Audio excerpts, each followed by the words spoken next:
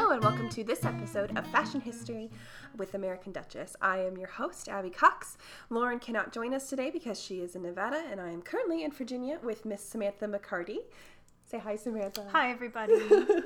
Samantha is joining me today to talk about 17th century women's dress, correct? Yes. Excellent.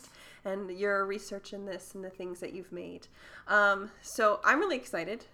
I think maybe you agree with me on this, but that 17th century, especially, well, almost all 17th century. Yeah. I was like, well, maybe Really? not just, I mean, but no, all of it. It's just kind of this. Yeah. Other than, I guess, maybe the 1660s, because it's in Janet Arnold. So people. Yeah. But you don't ever see a lot, especially in America, people don't. Yeah. But it is this kind of unknown in the realm of costuming. Sort of just, you kind of jump over it. Get right to the 18th century. There was some Reformation and some weird stuff going on. And that hair, y'all, is just not the cutest. So skip it to the good stuff. Mm-hmm. But you study it and you make it and you wear it. I do. And so we're going to talk about that today. Great. So let's just get right into it. What years within the 17th century do you study the most? I'm specifically looking at, I would probably say about 1600 to 1624, and that date is really specific because of the one of the museums that I do work at where we are interpreting the 17th century, which would be Jamestown Settlement, and we are interpreting the period of early colonization in Virginia, since Jamestown was the first permanent English settlement in North America. The way that the colony was founded basically was that the Virginia Company received a charter from the king. So it's not a royal colony like some other ones. They're a private company. They're out here to make money.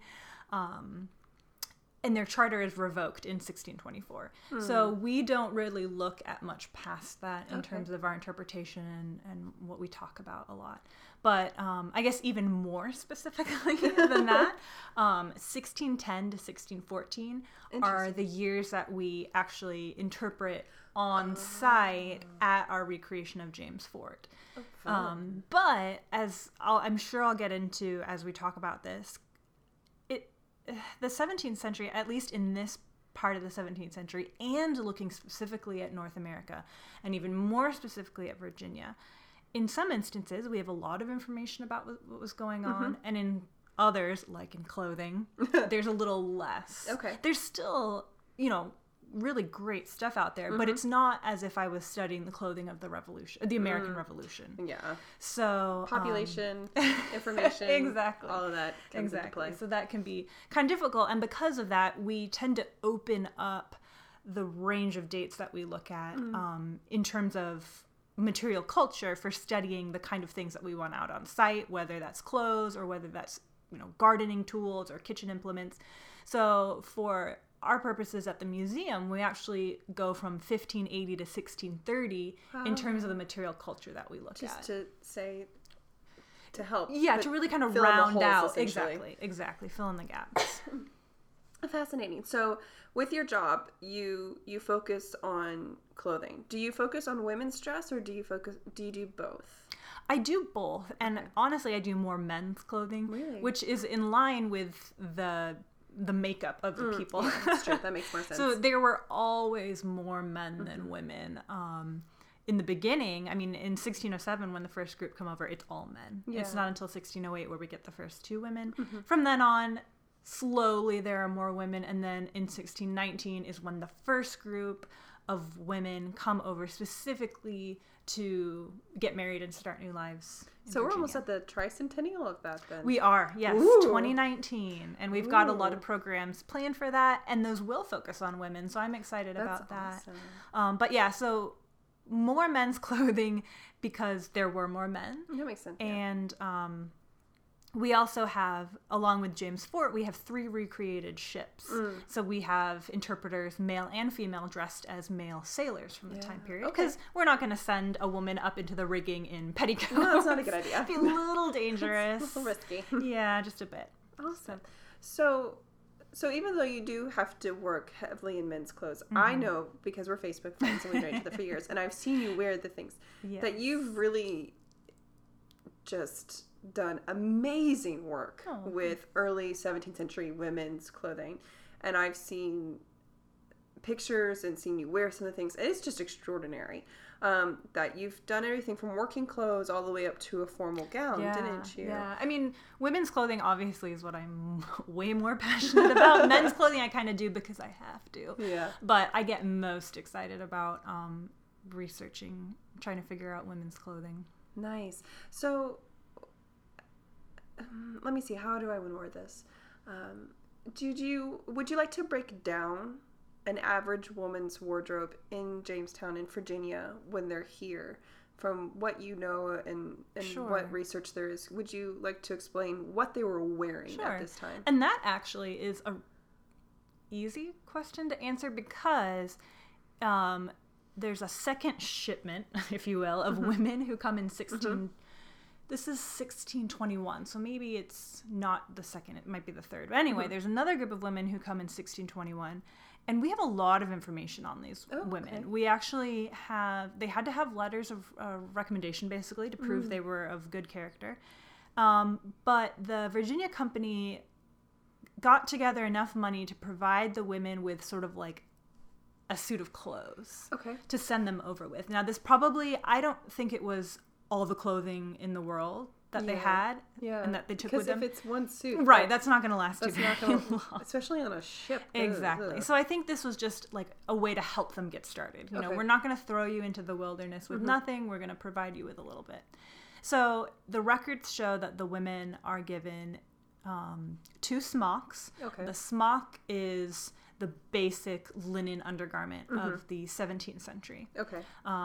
You don't see the word shift being used until later. When do you see it? That's actually a good question. Do you see it in the 17th century, or is it? I mean, since I look so specifically at the first quarter, basically, of the 17th century, I know it's not being used in the first quarter of the 17th century. Because I'm thinking about going into the 18th century and back into the 18th century, and I'm going, is it like early 1700s? Maybe. Yeah. But I don't really delve too much into. Right. That's probably the other like black hole. Yeah, exactly. Of costumes, like the 1700 to like 1720s. Really, yeah. So not a lot of people are interested in no. it. So yeah, you've got smocks, which again, linen, simple, basically, you know, T-shaped garment. Yeah. It can have a high neck with a collar and a little ruffle, or it could be a low neckline as well. Then it says that the women are given 1 waistcoat, which you might refer to as a jacket now, but a sleeved garment for the upper body, probably with a little bit of a flare to the bottom of it. To accommodate the hips. Exactly. And, you know, a lot of people think of the beautiful embroidered examples that survive, which we all love. So probably a similar shape to that, but obviously not so fancy. Beautifully embroidered. No. That'd be a very nice gift for the company. Here's a beautiful embroidered gilt waistcoat. Yeah. For you to wear, not pick apart and sell. Right. So. And then the next thing they're given is a petticoat. Now, that's probably the most interesting article to me in the list because I think, based on research that has come out in the last 10, 15 years, that the petticoat is probably much more than just a skirt. It is probably a skirt with an attached bodice, you know, like we think of, so sleeveless, lacing up maybe the front or the sides or the back. And it's the bodice of the petticoat that provides basically the support to the woman's torso or upper body. So by listing that 1 petticoat, there's a lot more going on there than just a skirt. So they're not calling it a kirtle at that point in time? Kirtle has fallen out of fashion pretty much by this time, and it's really been replaced by petticoat. You definitely see kirtle a lot earlier in the 16th century, but it's pretty much falling out of fashion by this time. Yeah, because when I was at Costume College a couple years ago, the Tudor tailors Nina, Michaela, and Jane Malcolm Davies talked about their research in this. And this is something that I wanted to talk to you too, because you've worked with them. You spent some time with them this winter, actually. Yes, it was this January. Learning and talking to them and being able to get really good one-on-one time with them. It was wonderful. And they did this really interesting presentation about how they were trying to figure out if boned bodices were used, if it was just fabric, how that affected the bust shape of the woman. And so you looking at the Jamestown records and the inventories and what you see coming in, it would make sense that if they were given a pair of bodies, right, it would have been listed, because that's going to be an expensive garment. Yeah, it's not going to be. And they're pretty thorough in the rest of the list. I mean, they've got aprons, shoes, stockings, hat band. What's a hat band? The hat band is just the decorative. Okay, band so around I the was hat. like, is this something Oh, else, no. or is it actually just what it says? Well, of course, confusingly, when bands can also refer to falling bands or collars, but in this case, the listing is hat and band. Okay. Yeah, okay. so they're very specific. But they also get gloves, and they get a coif or a cap, and a cross cloth, which is worn under the coif. So it's a very thorough outfit. And Nice. so the fact that a separate pair of bodies is not listed is what to me very strongly indicates that it's the petticoat with the bodies attached. That to would them. I totally agree with you. It's like they had to have pretty something. big. It's a pretty big omission if that's not the case. But yeah, Nina and Jane have just done a really great job of not only researching but also kind of disseminating the research. Like you said, they presented at Costume College. They also presented that same talk at the conference that we held at Jamestown Settlement last June. The most competitive conference to get into of all time. We sold out in 21 hours. Yeah, I remember. So they presented this research again, and it was, just really fascinating because, of course, I started out looking at the 16th century, like probably a lot of people, by going to Renaissance fairs, and I worked at the Renaissance fair in the Queen's Court, and it was just you're kind from California. Yes, originally. I am from Southern California, and their Renaissance fairs are a little different than the Renaissance fairs in the Midwest. Yes, well, it is the original, but it was just the assumption that you wore a boned corset under your gown, and that the corset, was a separate garment, the way it is in the 18th century and in the 19th century. Well, yeah, because you have the effigy bodies. You do. And then you have a couple of examples of ones that survive in the V&A, but they're such pristine, beautiful examples that they're not. And they're also, there's another pair in Janet Arnold from about the 1590s, and then obviously the effigy stays are from 1603. Yeah. So those are all extremely, extremely late in the Elizabethan period. Yeah. And they're also belonging to very elite women as well. And the written historical record seems to support this, that when you start to see pairs of bodies, as they were referred to, with some kind of boning in them, whether it is whalebone or bents, which are bundles of dried grasses, that they're pretty much exclusively in the wardrobes of elite women. But when you are able to find written references to the poor, because the poor are often given clothing, whether in workhouses or by parishes, that they're still being given petticoats with upper bodies. Okay. Very specifically, there's the Ipswich relief for the poor, where the records show, we bought canvas for the upper bodying of the girls' petticoats. So it's very specific. So since you did a beautiful segue right there. Upper bodies. Canvas, if you've seen a reference, is this going to be a gummed canvas, or is it just going to be a very tightly woven linen? Right. So there's what are they doing to get the support? There's canvas and then buckram that are being referenced to the kind of interlinings of upper bodies. And so we know that at least in this time period, canvas comes in many different weights, because there are references to smocks and shirts being made out of canvas. But then on the other end, sails and tents and things are being made out of canvas. So there's, this other middling kind of weight that's going to be used.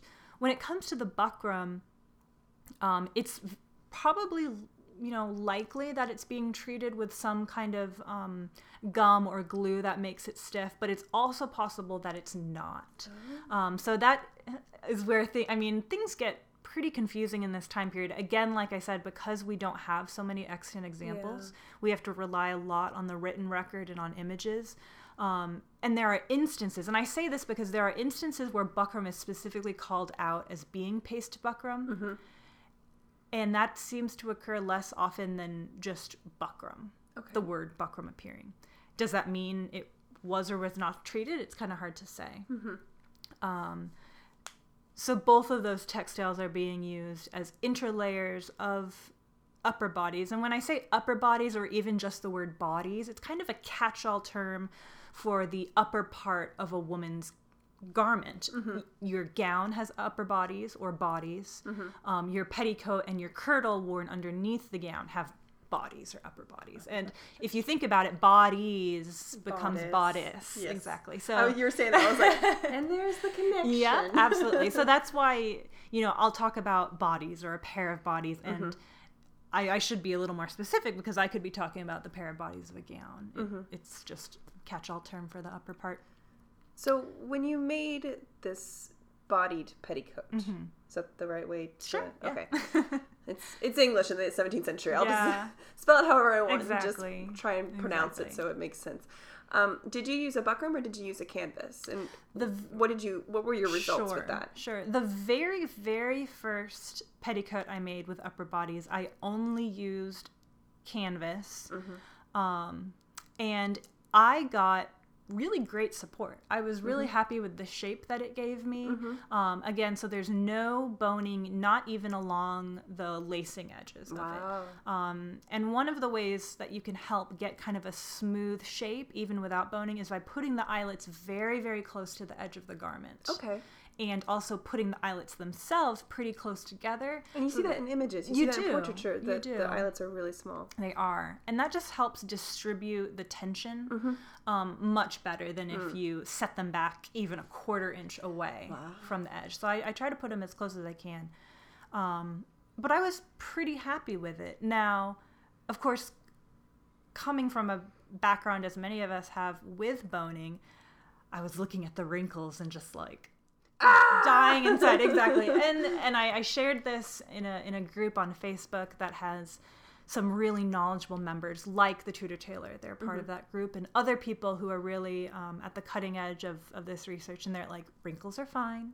You see wrinkles in the period. It's okay. But, it's the pursuit of perfection, and I think, and I don't know, obviously my background with sewing is different than other people's because I was never taught my grandmother tried to teach me to sew as a child, and I was like, I'm too busy, whatever, and so I got into it at a much later date, and so my views on wrinkles are more like, well, you see them a lot in history, right. But it's I think there's like this pursuit of perfection, and wrinkles equals imperfect for modern sewers, and especially if you're trained by your grandmother who was taught in high school and has been sewing her whole life, and wrinkles are the enemy.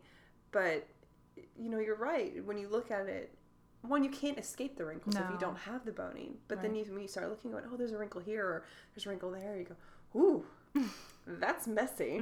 Like, that doesn't fit. Right. So you're able to overcome the... I was. And so I was pleased with those, and found them very comfortable to wear.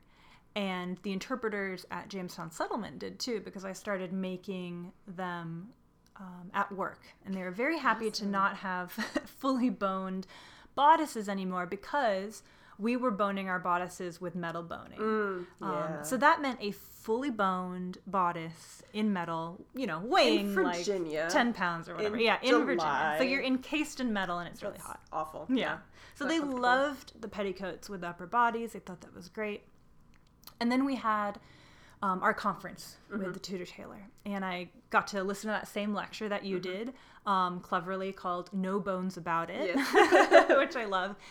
And Nina talked about how they were looking at portraits and seeing this much softer line, still supported, still conical, but softer. And so they were looking at the portraits and looking at the written record and seeing the absence of boning, but seeing the presence of buckram and canvas. So they started using what would have been called in the period paste buckram, which is linen fabric that has been treated with some kind of gum or glue substance to help make it a little stiffer. And I was so inspired by this research that they shared with us that, of course, I wanted to do it myself. Yeah. And I looked online for sources of the kind of buckram that they were using. So it's not modern millinery buckram. Yeah. You wouldn't want to use that. Oh, man. That's always such a struggle. Yeah. So we were like, how are we going to find this? They had found a source for it. And I had found a source which seemed to be very similar, if not the same, but they were UK based. And because of that, and because of customs and shipping and everything, I was a little reluctant to place an order that way. Yeah. So I thought, well, I'll just make my own buckram. It'll be easy. And I did, and it actually is really easy. I believe Burnley and Trowbridge have a video tutorial online about making it. And so instead of using gum tragacanth, which we know was used in the 18th century, I went ahead and used rabbit hide glue to stiffen it. So again, it's just another... Is there a reason why you did rabbit hide glue instead of gum tragacanth? It was going to be stiffer than the gum tragacanth. Yeah. So in talking with my husband, that was kind of the conclusion that we came to give that a shot. Because I had handled examples of the buckram he had made with the gum tragacanth. And comparing it to what Jane and Nina had brought with them, it wasn't going to be stiff like what they had. Okay, so you need really, really stiff buckram. Yeah, but you don't want it as stiff as millinery buckram. Like true millinery buckram is going to be really, really stiff. Well, I don't even know what gums they use in millinery buckram, because if you get it wet, it gets sticky. Right. And that is a glue concern. It to all the things. Right. And that is a concern that people brought up to me when I shared what I was doing. But I think, and now it's kind of hard because I'm a person who obviously sweats when I get hot because I'm a functioning human being and I'm not going to die, and that's good. But I tend to sweat only, this is going to sound so personal. I really only sweat from my armpits. I'm not one of those people who gets like sweaty all over. Yeah. So people were concerned, like, well, what happens if I do sweat through, obviously you'd have to sweat entirely through your smock, entirely through the lining to get to the buckram. Is it going to get soft and crumpled? Well, I wore my now paste buckram stiffened bodies in early September in Virginia, which is still hot and humid. And I wore them all day. And I only found that they just molded better to my body. I didn't find them breaking down. But I do think that, when we make a garment, we want it to last forever. Yeah. Whereas because you don't want to have to go through the process again. Exactly. You're doing it yourself. Yes. You're not but when you look at the historical record, even Queen Elizabeth, you see, to make new upper bodies for my damask kirtle or the new upper bodying of my scarlet petticoat. So these things are being replaced, whether because they're wearing out or because you're getting bigger or smaller and things. But like you said, because we have to make it ourselves, because there isn't the tailor down the street. Yes, the eyelets. At least you're not boning. That's true. Yeah, at least you're not boning it. No, that would be horrible. That would be awful. But the eyelets are bad enough because going through the paste buckram is pretty tough. Yeah. It's not fun. It's not impossible, but it's not fun. Did you have one lacing point or two? Just one. Just the I've been front. doing them down the center front because it's easy. Do you take out inches to give compression, or yes, or do you try just to pattern it exactly to your measurements? I do take inches out because I want the bust to be which is interesting. But sorry, you can. No, that's okay. That's okay. I was like, wait, did you do this? Yeah, so I take inches out so that I get compression and support. However, because these don't have tabs, and because it's not the ideal of the period, this is not a garment that will cinch you in. Yeah, no. If you take out enough to cinch you in a lot in the waist, you are going to be very uncomfortable because there are no fingers or no tabs that are going to distribute the tension around your waist. Yeah. So you will be very You'll have creases in your waist. And I say this from experience. Because vanity kicks Because in. vanity. Where, I still wanted the look I was getting with a corset before, but it is very comfortable. And when you look at images of, common women, obviously elite women are sort of unto themselves. But if you look at common women, you just don't see that kind of cinching and going on, because it's not desired and it's not really practical in those instances. But yes, I don't give the same kind of gap that I do with like 18th century stays, where I have at least a few inches, or 19th century corsets. And that is based on looking at some images. For example, there's an image of an elite woman, but Elizabeth Vernon, who is scandalously in her bodies and petticoat, but it's a gorgeous portrait. And is that the one where it's painted? It's a pink. Yeah, and her hair is down. Yes, her hair is down. And there's a lot of sheer fabric. Yeah, it's a nice one. It's very beautiful. But there's you can see there's lacing down the front. There's no gap. Obviously, I guess you could argue maybe there's lacing in the back, but the effigy bodies lace up the front. Only. The other Janet Arnold ones lace up the back only, and it has a buskin front. But I believe on the Queen Elizabeth effigy, when they undressed her, there was no gap in there either. Okay. Which worried me at first, because I feel like a gap is a little more comfortable and more adjustable. Yeah. Of course, yeah. Right. But also, since it's not as snug and there's not as much, compression going on, I'm actually perfectly comfortable without having a big gap. So that hasn't proven to be a problem at all. Awesome. That's fascinating. So... And I think also, too, if you have a big gap in front and you're wearing a kirtle or a gown over that petticoat, then there's going to be that kind of, that break, and it might ruin the sort of smooth butt line. But I don't, that's just kind of a guess. So since you brought up gowns, I was wondering if you could, because we've talked about waistcoats and we see women with doublets as well, but there are references to gowns. And I know you just finished mounting a mannequin who has, you said, 2 gowns yeah, on. I was like, she's got a gown on her gown. And of course my mind just went... Right. Little brain explosions here. So would you be so kind as to break down what a gown was in this time period versus what a lot of people see gowns as? And I'm speaking from my own here. My own mental lexicon is, a gown is like this, but... And in this time period, they seem to be a little bit more different and unique, and maybe not something that, like, would every woman have one? Or did most women wear, their petticoats with waistcoats or doublets? Or could you? Yeah, so the gown is, again, kind of one of those good catch-all terms, like bodies, because men also wear gowns. Oh. And they are called just gowns. I know. Makes inventory reading. It loads does. Of fun, apparently. It does. So when a man is saying, "I leave this gown to my wife," is it his gown? Is it a female gown? Yeah, it can be real fun in the 16th and early 17th century, because a lot of the lexicon is vague sometimes and can refer to garments of both sexes. So we've got male gowns, which are long, loose, and men of all classes can wear these. Okay. But if you're a more common person, it's probably going to be like a Sunday or holiday best kind of thing. Okay. It could be lined in fur for warmth as well, and you're going to wear it over the rest of your clothes. So if you are a man wearing a gown, you'll get dressed in your doublet and your breeches, and then the gown will go over that as sort of an outer garment, but that doesn't mean it's only being worn out of doors. You could also wear it indoors, and remember too, we're dealing with little ice age temperatures.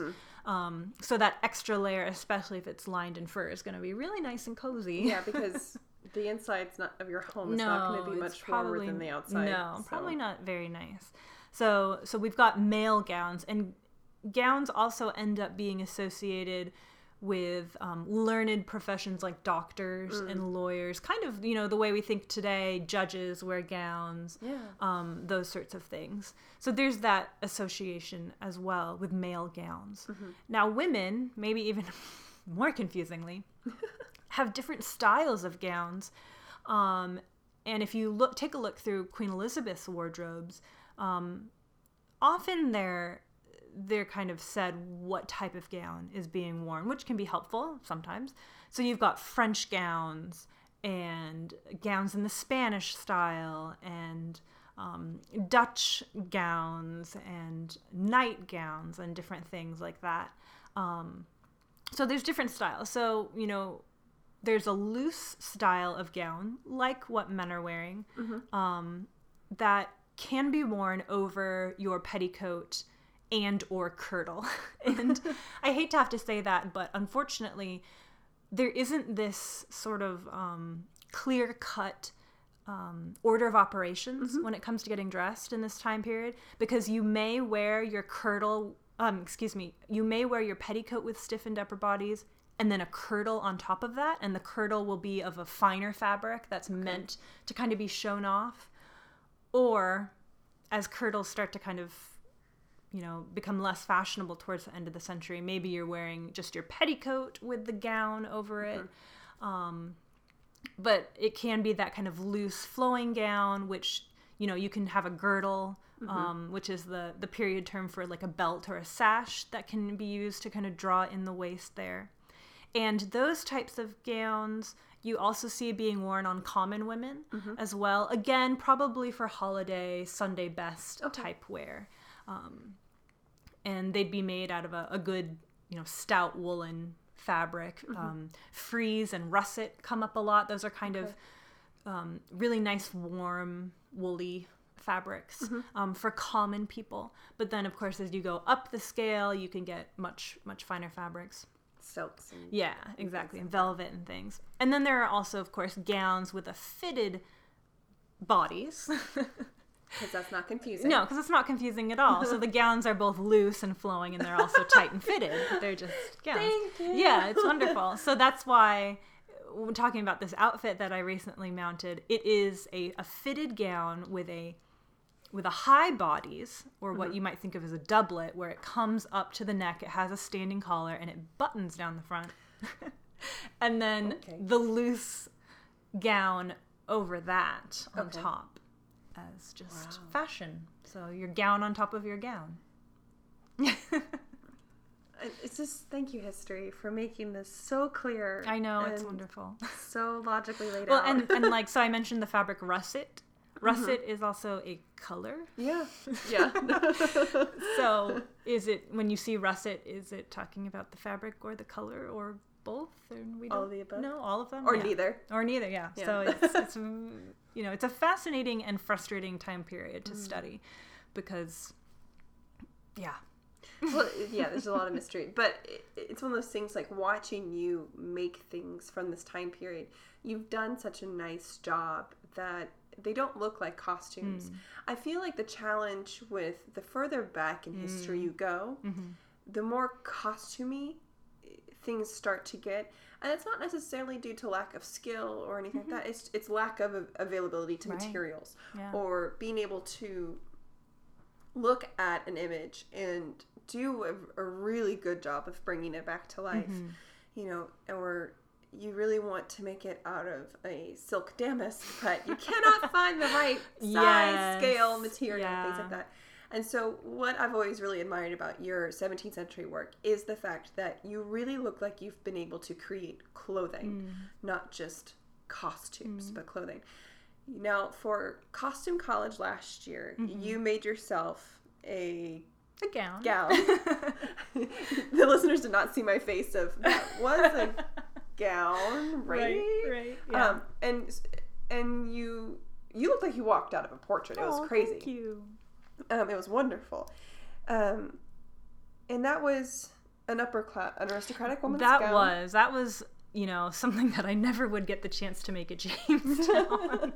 And I specifically wanted to do a gown from the year 1616 because it was 2016 and why not? And it's so funny because, you know, like you said, 17th century is kind of the forgotten century. Yeah. And there's a ton of change that happens in that 100 years. And picking 1616 specifically allowed me to pinpoint the changes that happen even from 1610 to 1616. Well, can you give me some examples Sure. of what those are? So at the beginning of the century, so when Queen Elizabeth dies in 1603, the silhouette is to have a very, very elongated torso. And the wheel farthingale, or the drum-shaped farthingale, is still in fashion, but just kind of barely. And the hair is pretty vertical, emphasis on the vertical at this point. When you pass 1610, things start to soften and shorten and kind of deflate a little bit. They can only go out so yes, big. you can You only that get pendulum so has to extreme, swing. right? And it really had, I think, the silhouette by the end of Elizabeth's reign was so artificial, and that's kind of the best word for it. I mean, you had these huge sleeves, you had this bizarre elongated torso, and this strange skirt, these really weird proportions. But by 1616, things have gotten so much. You know, we've gone back to a bit more natural. So for the 1616 gown, the waistline has started to rise. Okay. And by 1620, it's starting to get pretty high. I mean, the apex is probably more towards the 30s. So from the 20s to the 30s, it's not quite, you know, empire waisted, but it's pretty up there. I think if I was to describe it, it would be potato. Yeah, shaped. It's not flattering, which I think is why people don't do the 20s and 30s. It's kind of one of those things, though, you almost want to do it because it is It's so so weird. unflattering. That Yeah. you're like, I can walk around and I look like a big 'cause potato, and what are you guys going to do about pretty it? strange. But luckily, 1616, it hasn't quite gotten there. It's higher than it was, but it sits pretty natural. It's Okay. it's relatively at the natural waist, which is nice. The fun thing about this kind of teens period, if you will, late teens period, is that the neckline gets super low. Yeah, it does. I was wanting to Super ask low. you how you dealt with that. Of course you would. So I made a special pair of bodies for this Okay. that had a very low neckline. Were you secured, or were you a little bit footloose and fancy free? I was a little out there. Okay. And the funny thing is, there are portraits of respectable elite titled women with nip slip. nip slip, more than nip slip, like neckline under the bosoms, pretty much. And you definitely also see it in woodcuts as well. I guess that works if you're a certain size, but there I are think so. some Yeah. women that Yeah. cannot get away with it. Well, and that was the thing. Looking at these portraits from this time period, you would see this expanse of décolletage, and I'm wondering, does she actually have? I know. Well, and that's really what it was. However, it was just a swath of white. So there wasn't any. The artist did not put in any kind of shading to suggest that she had breasts. It was just flat white, which made me wonder, okay, are they shoving the bosoms and flattening them down? Ow. Or is it some kind of modesty thing? Like, did the Victorians go back in and paint over Well, the they've been known nipples? to do Exactly. things like that. So it was this strange kind of, how am I going to interpret this? So I knew, because I was going out in public and I was not going to have exposed bosoms, because that's just not me. And it sounds very uncomfortable. And cold. And cold. So I took it as low as I could go without being indecent, basically. Which Okay. It was still very it low. was very low, and I don't think I was ever nervous because the gown was secure and wasn't going anywhere. So the neckline is not only very low but also very wide. Yeah. It's the arm side is still on the shoulder, but the neckline is quite wide. So I definitely had to build the pair of bodies first to kind of figure out, how things were going to lay. And another thing, too, was, figuring out all the little hidden details as well. So the sleeves are kind of this weird, not quite 3/4 length. Okay. They definitely don't hit the actual wrist bone. Okay. They're shorter than that, but I wouldn't say they're full 3/4. They're like quite. somewhere. Yeah, in the space Like between your 7/8? wrist. Sure. So they're this weird, like, it looks like you made a boo-boo and your sleeve is too short. You cut your sleeves wrong. Right, exactly. So I'm like, oh great, everybody's gonna think I just messed it up. But no, that's what you see again and again in these elite portraits is the slightly shorter sleeve and then a nice big lace cuff. And luckily, the Tudor tailor sells beautiful laces. They do. That are made in Nottingham by a company that's been in business for hundreds of years. And they're like wonderful reproduction patterns of lace. So I had the perfect lace to work with, which was very exciting because that can be a hard thing, I think, for a lot of people to find. I think lace is one of the biggest challenges of historic costuming because what we have available today is so different than what was available. And trying to find something that works, because you'll never, like, the Tudor tailors and being able to, that's amazing that you've been able to get something that perfect. Right. But for like 18th century and a lot of the 19th century, you know, it's just, they don't make it that way anymore. They don't think about different widths or how it's designed. It's always just, you know, Victorian roses everywhere. And it's like, ugh.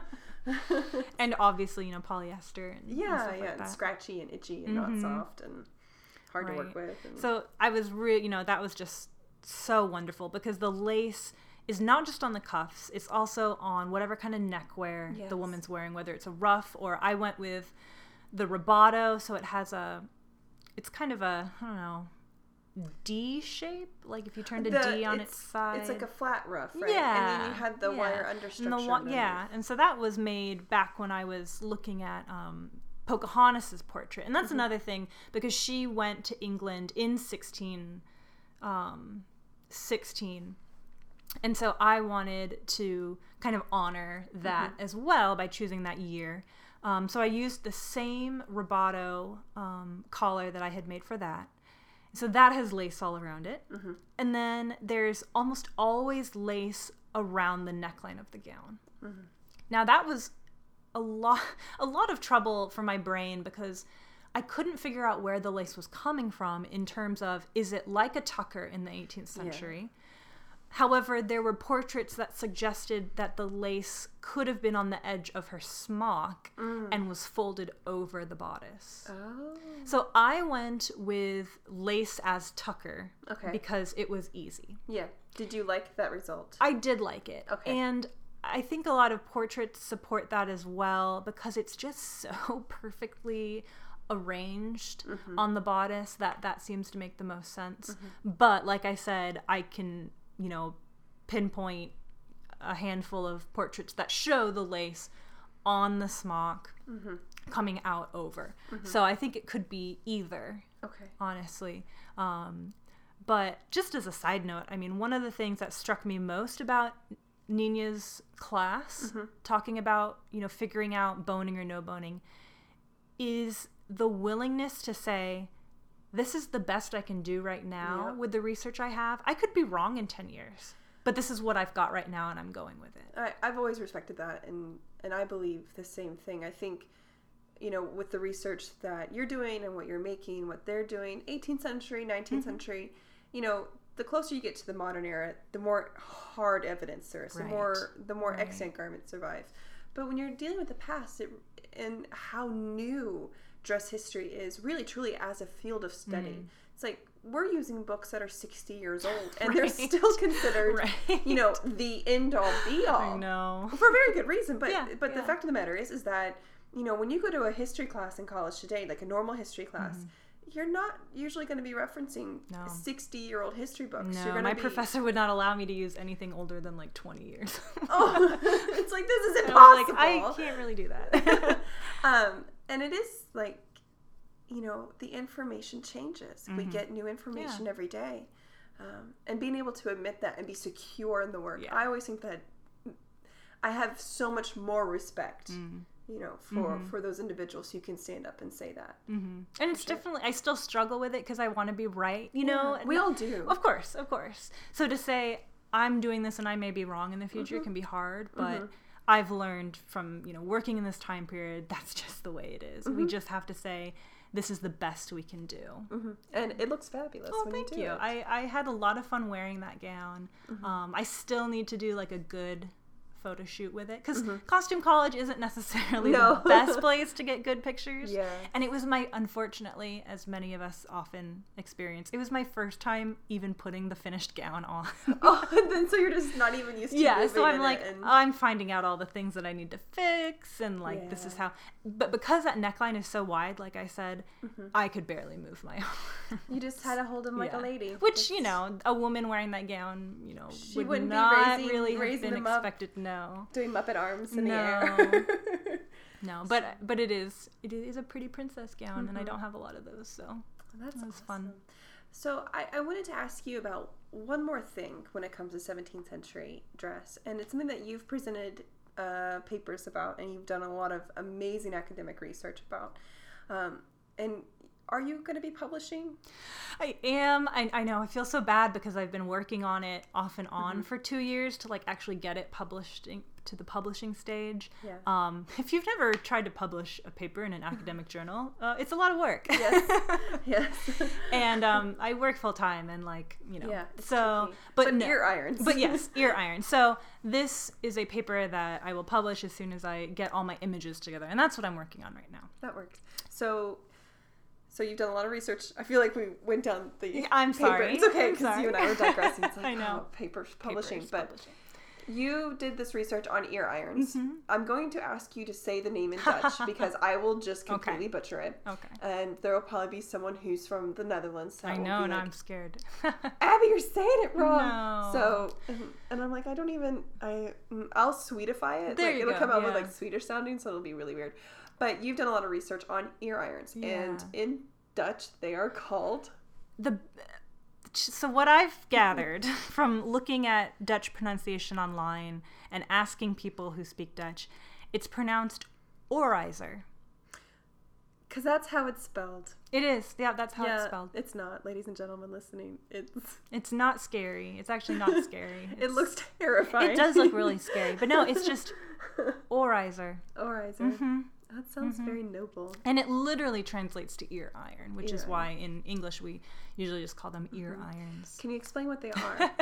I can. So the best way for me to describe it is if you think back to those headphones that came up and around your ears and around the back of your head, not on top of your head, back of your head. That's where they were cool back in the late 90s, early 2000s. I had those. Yeah, I did too. I had those. So they look sort of like that, where it's a piece of metal that wraps around the back of your head, comes up over your ears, and then extends pretty much to like your jaw, like the bottom of your cheekbone. And it's the wackiest thing in the world when we think about it, because they are so Dutch, and you just never see them out here, even though they're still worn today. In the Netherlands. In folk dress. Yes. And they come in all shapes and sizes now. But in the time period that I have been researching, they're pretty, they're still pretty standard. Not just Dutch then. They are across the board?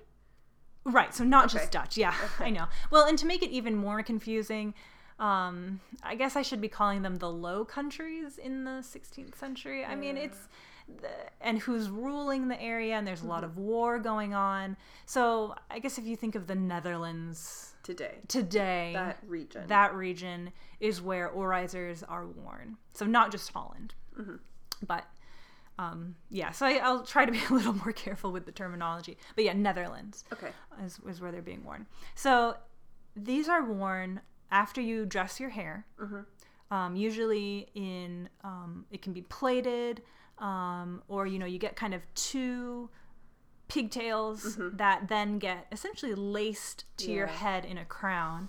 And then the oirizer goes on top of that. And now you have a sturdy base on which to secure the coifs or the caps that you're going to wear. And I call them coifs because that's what the English are calling them. Obviously, you could call them a coif if you're going to be all French, but since we're 17th century Englishmen, we would not do the French pronunciation. No. Oh my God. and that's a base for coifs and also veils, so that you can pin it to those points that are on your cheekbone, and it helps the cap stay in place. If they have heart-shaped brims on them, it provides an anchor so that it can flare out around your face, like the dinosaur in Jurassic Park. Yeah. Triceratops? No, the other one. Venom, the one that killed Newman. That one. So you've got all this crazy stuff on your head, but it's anchored to the orizer that's underneath. Okay, because I was wondering about them and going, well, okay, they're supposed to help anchor the cap, but I know from my experience that you don't necessarily need one of those to anchor said cap.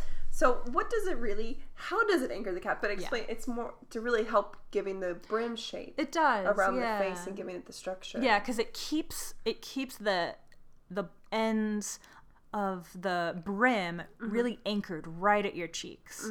So it's not going anywhere. Yeah, it's super secure. Yeah. And you had one reproduced. I did. So this whole crazy ear iron tangent came about because the ear iron rabbit hole. Yeah, because, well, for one, the topic of ear irons was actually getting really popular among 16th and early 17th century living history folks. Okay. It was kind of the new cool thing, the way that black bonnets are among Revolutionary War people. Yeah. It's like there are trends in reenacting the way there are trends in everything else. There totally are. So this was kind of becoming a trend, and I had the opportunity to present at a conference at Colonial Williamsburg, and my boss pulled out this piece of paper from his files and said, well, what do you think of this? And it was a photocopy from a book by Ivor Noel Hume, who was recently passed away. He was a brilliant archaeologist who worked here in Virginia, although he's British. And it was a drawing of an ear iron on a woman's head. And I was like, oh, okay, these are the things that people have been talking about online. Sure. So the photocopy from Noel Hume's book was talking about an ear iron that was actually found in Virginia, and it was from the time period that I'm studying, the first quarter of the 17th century.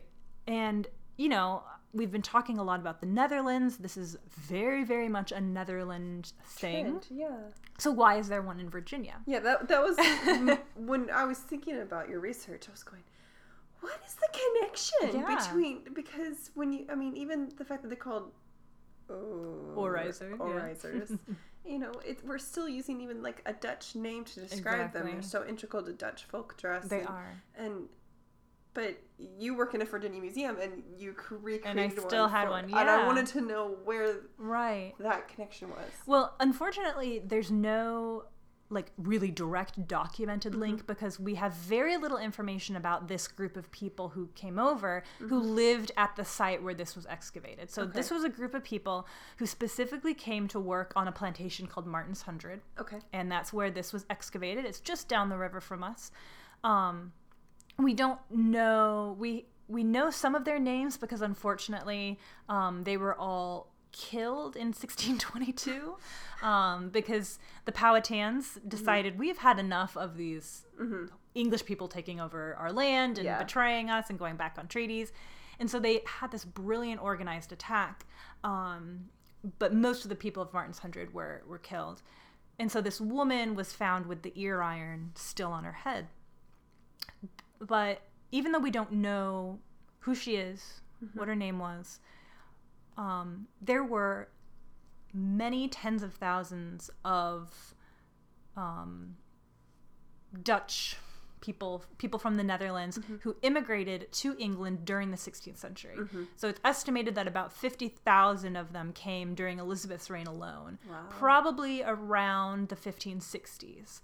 And there was, a lot of war going on because the Netherlands were being ruled by the Spanish, and the Spanish were Catholic, and, there's a lot of Protestants in the Netherlands. And so England, who's also Protestant, was like, come on over here. We'd be happy to take you. Buddy. And you know a whole lot about weaving wool. And guess what? We have plenty we've got a lot of wool here in England, so maybe you can help us out. So they were like, the Netherlands and England have this really, really amicable relationship.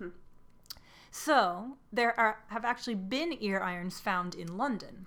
Excellent. Not enough to say that English women were like, all wear these. But to say that English people would at least have been familiar with seeing these people from the Netherlands wearing them. So maybe one of the people who then went to America was one of these people from the Netherlands originally. So they kind of went Netherlands, England, Virginia. Yeah. So I think that's probably the strongest theory, because there were French people. So it's definitely within the realm of possibility. But to me, what was so, special about this really strange object was the fact that, I've said multiple times throughout this that we don't have a lot of extant things to go off of, specifically from Jamestown, in terms of clothing, because clothing just doesn't survive in the ground archaeologically. We've got metal buttons and, aglets and hooks and eyes, but we don't have any really clothing that survives. No, especially this region, it's not well suited. No. Because there's a couple shipwrecks in Sweden that a bunch of 17th century clothes survives. Which is really exciting. That's because the environment is much better suited. Right. But even when you compare what we do have over in Europe and England is still a fraction of when you compare it again to like the 18th century. Yeah. So to know that this was something that was actually worn by a woman who lived during this time period that I'm studying was so exciting. In Virginia, just a few miles away from Jamestown. So not only did I write the paper or a paper on this, but I worked with Ashlyn Lewis, who is now journeyman blacksmith at Colonial Williamsburg, to have her reproduce the original. So I studied the original, which is in the collections of Colonial Williamsburg now, took pictures and measurements and gave that to Ashlyn and kind of, told her what I was going for.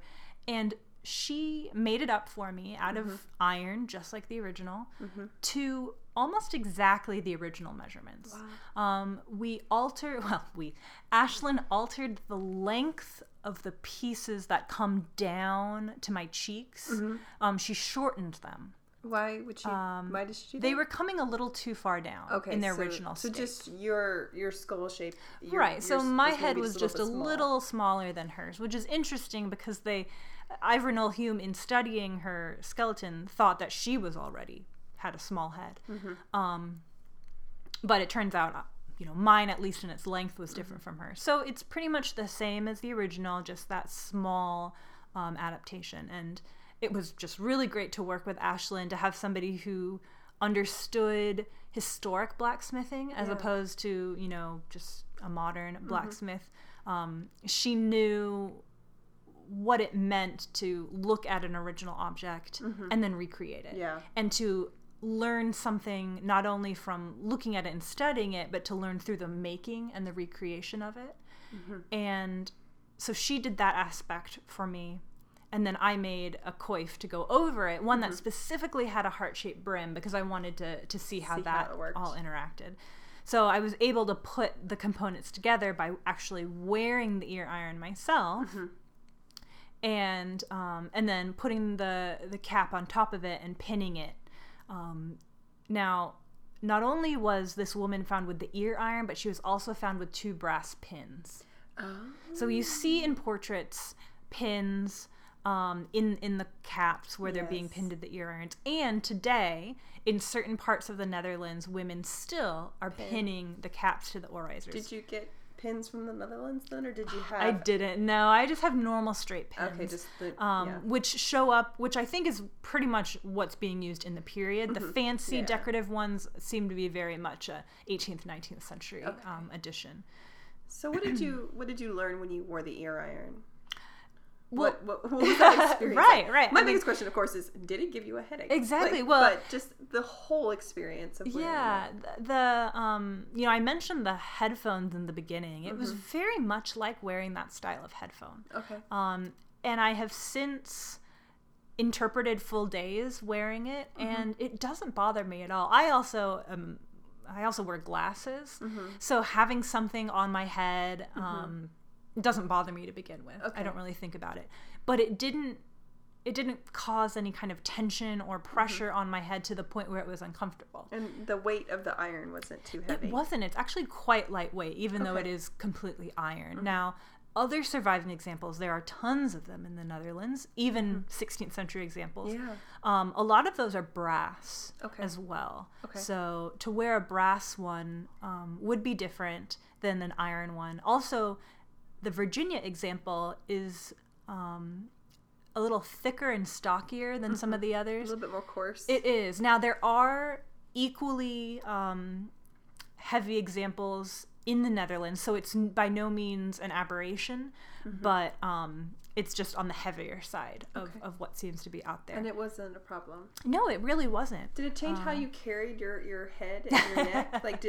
Because, when you dress your hair in 18th century and it's very tall, like what I learned is that it actually really helps promote really good deportment. You can't just be like, oh my gosh. Right. Like, you really have to be careful how you move your shoulders, your neck, your head. Did the ear irons change how you interacted with the world around you once you put them on? I don't think it made a huge impact on me, actually. And I think it's because everything is still so close to the head. Yeah. There isn't any height in this style. So the caps are all very close fitting to the head. The only place where it stands out is the brim around the face, really. So if anything, that was probably the most noticeable thing, was that I had this, heart-shaped brim around my face, but the ear iron itself just kind of was there. Yeah. And it was just hanging out. Didn't bother me. Yeah. Awesome. I think there are also styles where women will wear a cap and then a veil on top of that, and it's the veil that gets pinned, because the veil then has a heart-shaped front to it, and now that I'm sure would be really different. And I do have plans, but also friends who have done that and have done a really excellent job. Cool. Jennifer and Margaret, and they're sort of my Netherlandish buddies. Nice. And they really love the clothing of the Low Countries during this period, so we've gotten really excited sharing all our finds with each other. But yeah, so it's just a quirky little piece of the 17th century to make it even that more interesting than it already is. Yeah. Well, this is great. Thank you so much, Samantha. Oh, thank you for having me. For joining me again. This has been awesome. I love listening to you. I can listen to you talk all the time. Just learn all the new things. For those of you all listening at home, you can check out Samantha's blog at couturecourtesan.blogspot.com. Yes. We tried to spell it in the other podcast we did. We're not going to do that to you this time. We'll just put the link down in the info. You can also check out more info about this podcast, on our blog post at blog.americanduchess.com, where I'm sure I can convince Miss Samantha to share with me pictures of her different things and costumes and clothes that she's made and the ear iron. And thank you all so much for listening. And Samantha, thank you for joining me. Thank you, Abby. All right, bye.